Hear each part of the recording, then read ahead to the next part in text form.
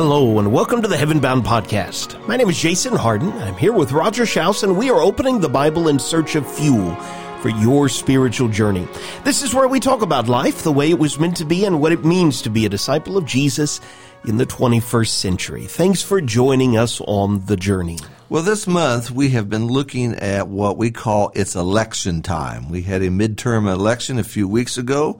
There are still some pockets in the country where they're still counting votes. It seems kind of It's hard to believe. Hard to believe that in some places it's not over.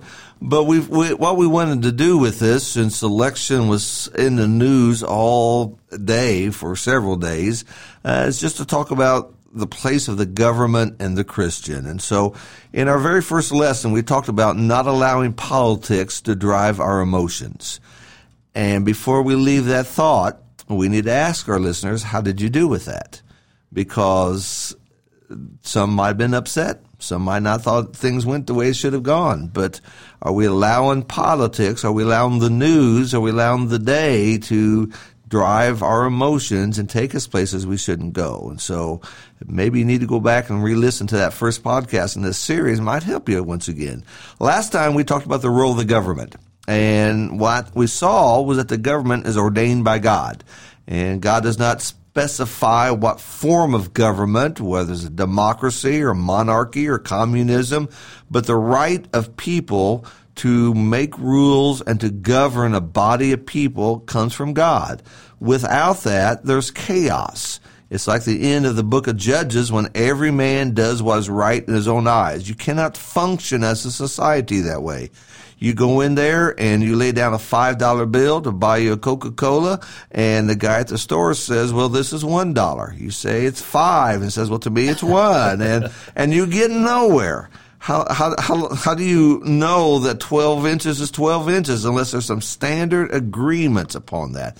And so that's the role of the government. The government is to do those things.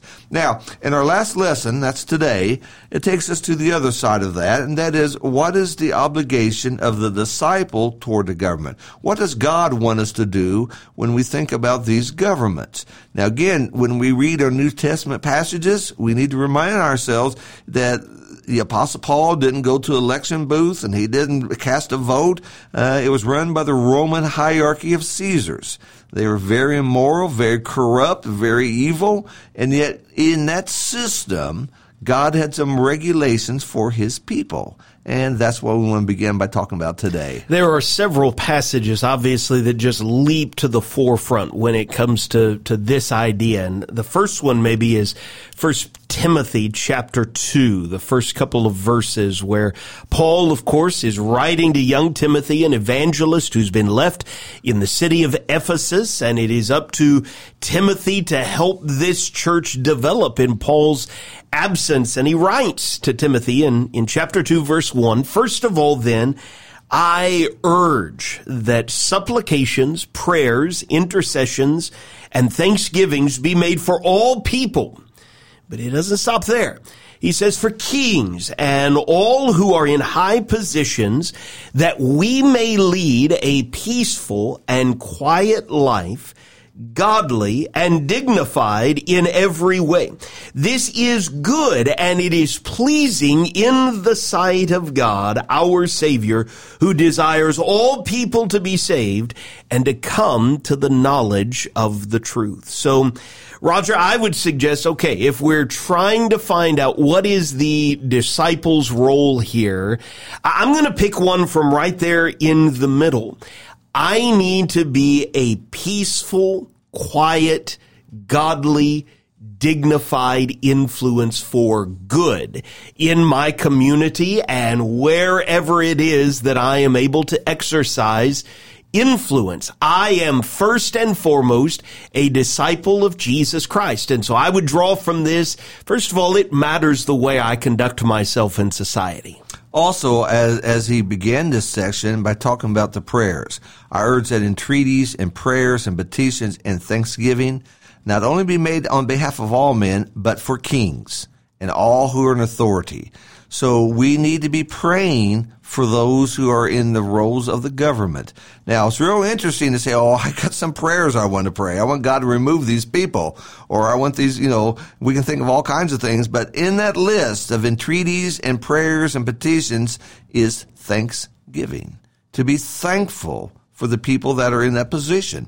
Now, we need to be praying that they will abide by God. We need to be praying that through their policies and through the laws that are made, that it leads to what Jason just said, the tranquil and quiet life, that we can conduct ourselves as God wants us to.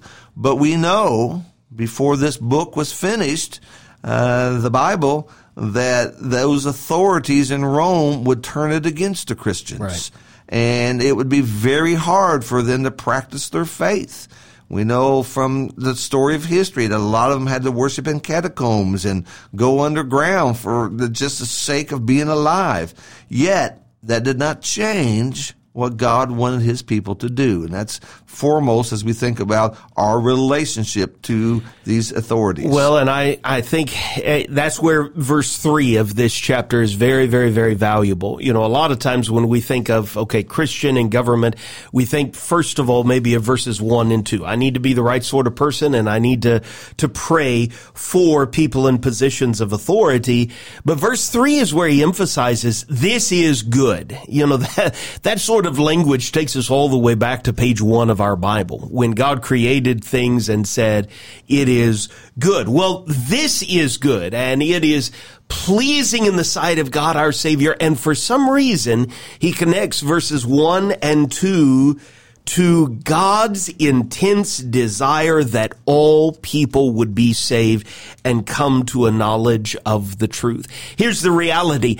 I, by my manner of life, by my actions and interactions and reactions, can in fact be a hindrance, a stumbling block, perhaps, to others coming to a knowledge of the truth. If I am governed by the winds of my emotions and frequently lose my temper and put people that I don't agree with down and slander and badmouth people in positions of authority, it very well may be that down the line someone is trying to figure out the right thing to do, and they say, well, I see the way that you live, and I thought you were a Christian, but I've seen the way you live, right? And so the manner of life has to do perhaps with my ability to influence someone, bringing them to God, but also my prayers, leading this quiet, godly, dignified, peaceful life. Doesn't that take us back to near the very beginning of Jesus' Sermon on the Mount? You're the salt of the earth. Salt is down in the midst and mix of it all, and it works quietly, it works subtly, but it works. You are the light of the world. The ultimate goal is to bring as many people to Jesus Christ as possible. I need to make sure that my political affinities and affections don't get in the way of that mission. And what a contrast that is to take, like back in the first century world, a pagan person like a Caesar who was not godly, who was very corrupt, but to take his name to the holy God of heaven. Yeah. And that's what the apostles want. That's what God wants us to do. And we remind ourselves from Daniel chapter 2, verse 21, that God moves kings and kingdoms. In the book of Proverbs, it says the heart of the king is like channels of water in God's hand. He moves it wherever he wants. And so if we prayed more and complained less, I think things would be a little bit better maybe, and we would see what God really wants us to do. Another great place we need to go to is Romans 13. Romans 13 is a powerful section that involves the role of the government. It also shows the role of the citizen or the disciple toward the government. And so it begins in verse 1 of Romans 13. Every person is to be in subjection to the governing authorities, for there is no authority except from God, and those that exist are established by God. He will repeat that statement in verse 5, therefore it is necessary to be in subjection, not only because of wrath, but also for the conscience sake. So right out of the bat, when we talk about what is my role toward the government, Paul first of all says to be in subjection to the government. Now, my question, Jason, is what does that mean? Yeah, well, we've been talking a lot about that here recently in other contexts. This past Sunday, we were in similar sort of territory where the Apostle Paul talked about submission even within our families. And we talked a little bit about how submission, all that really means is the idea of voluntarily yielding to a recognized authority. We heard and even discussed this past Wednesday about the call to honor. We are to be a people of honor, and Peter in 1 Peter chapter 3 says, honor the emperor. Now, where this gets tense perhaps for many disciples of Jesus is, okay, well, what if that emperor doesn't act honorably? Okay, well, he is subject to God. He is accountable to God. And we have many Old and New Testament edicts and examples that show us that truth. That does not change the fact that, okay, I am to be a person of honor. I recognize the position of authority. I honor the position of authority. In Romans 13, Paul is revealing for us the authority that these governing authorities have. It is derived. It is not, they didn't come up with it on their own. They didn't create it, okay? Very similar to some of the founding documents in our own country that people are created by God with certain inalienable rights, right? This is divine authority that is granted to governing authorities, and it is that principle of authority that we are to honor. If I can just chase that rabbit for a minute, if I am trying to raise children who generally respect authority, but every time I talk about authority, it's in very negative, ugly terms. I talk negatively about the police. I talk negatively about teachers. I talk negatively about shepherds in the Lord's church. I talk negatively about governing authorities.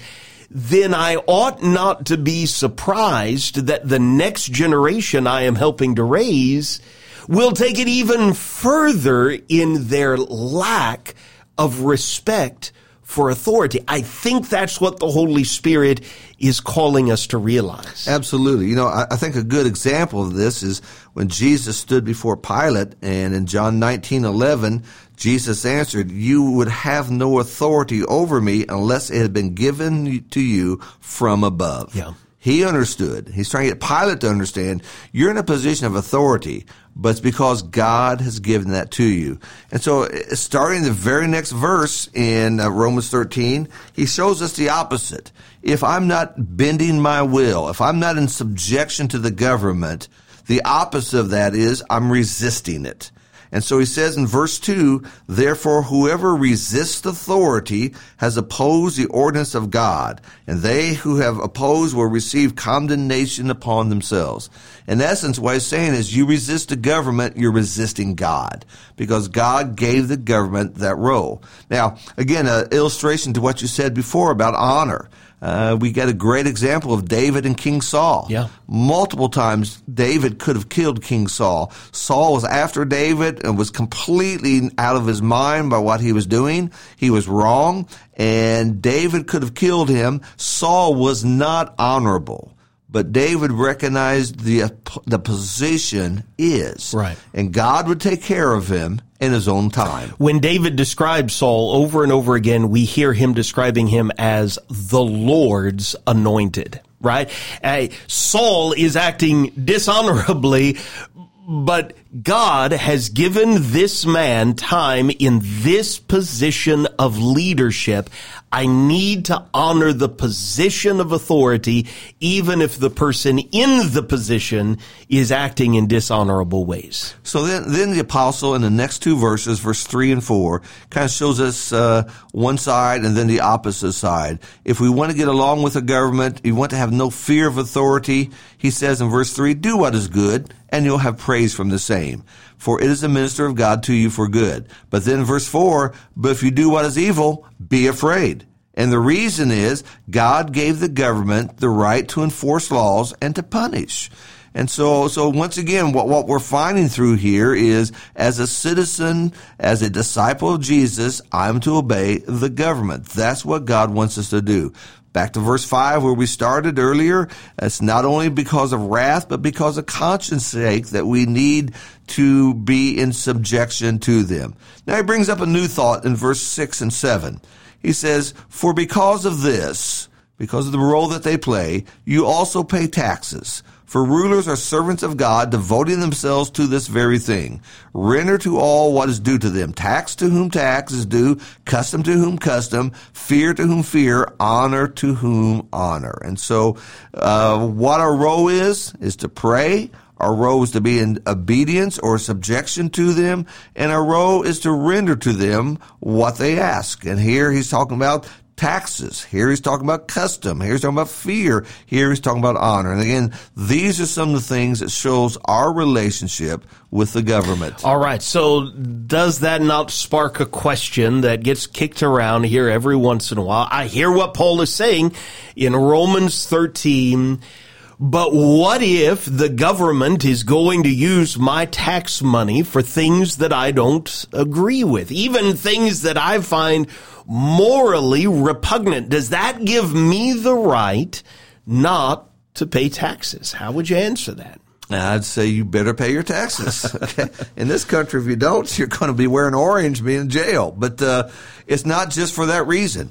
Those that are in charge of using those funds, deciding where they go, they are responsible for that.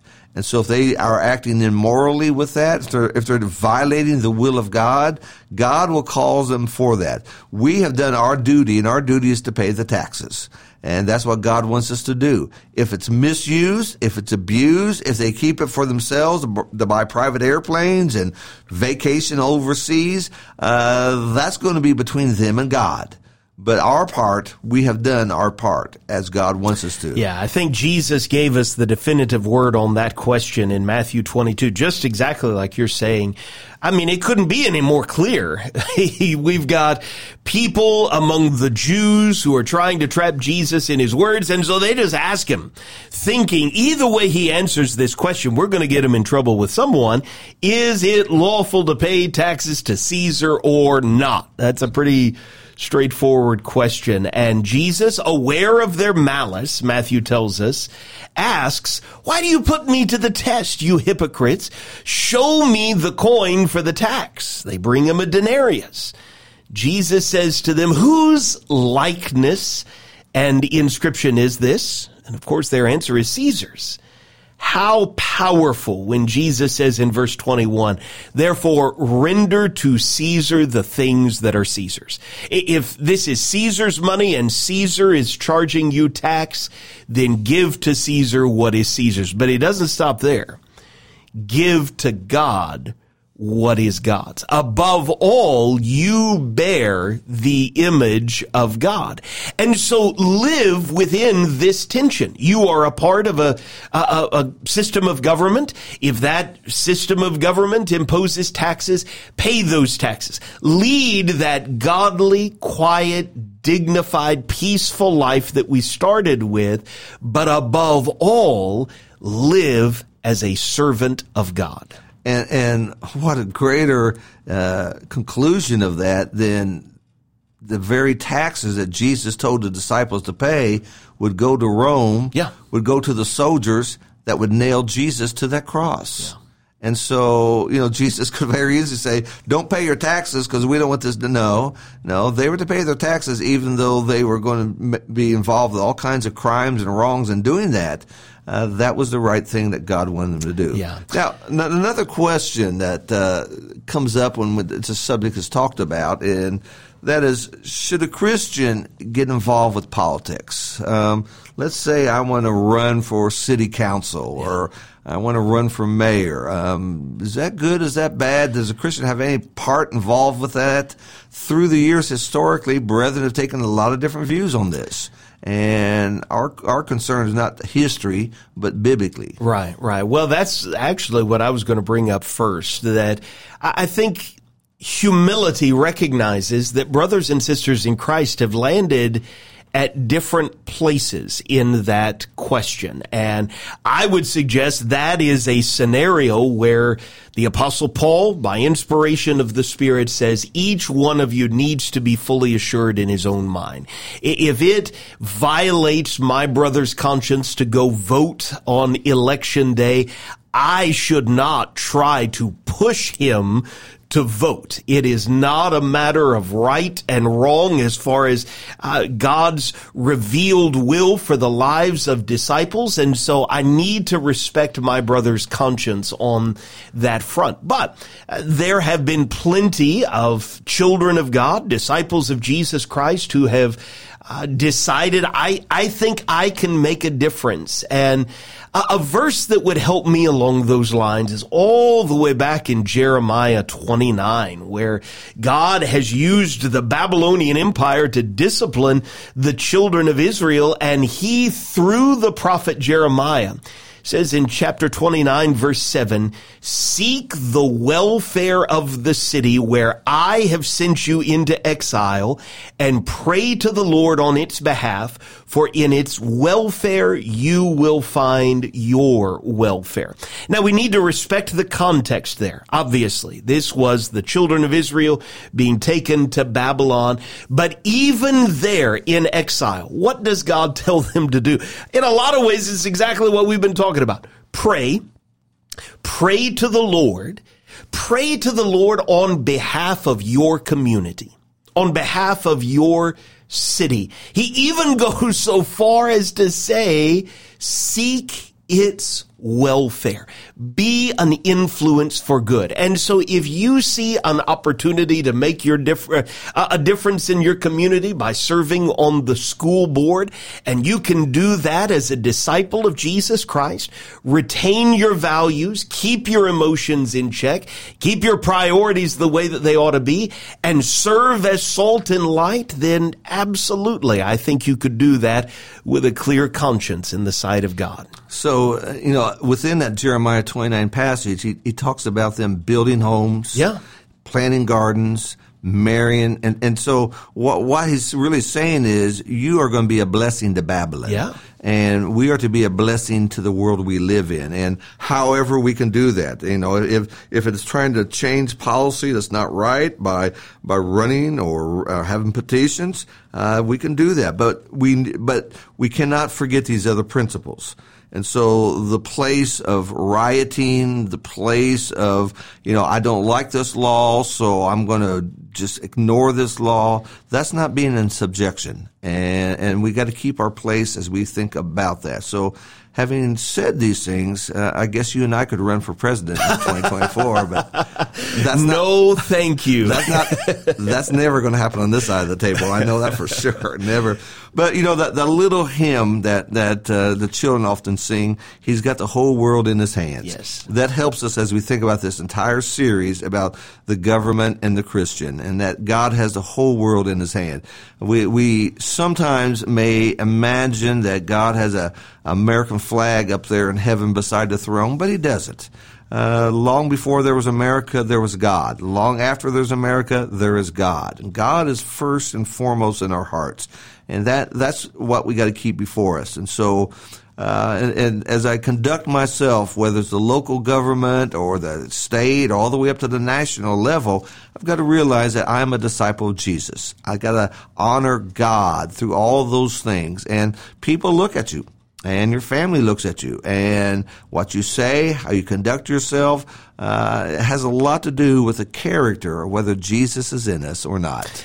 This is a challenging conversation, but Roger, I appreciate you wading through it with me. Of course, we haven't tackled every side issue in this, but I think an appropriate last verse to wrap this up is Philippians 3:20. Our citizenship is in heaven, and from it we await a Savior, the Lord Jesus Christ. In the meantime, we seek to live in ways that make Him look great and perhaps give us the opportunities to bring others to Him.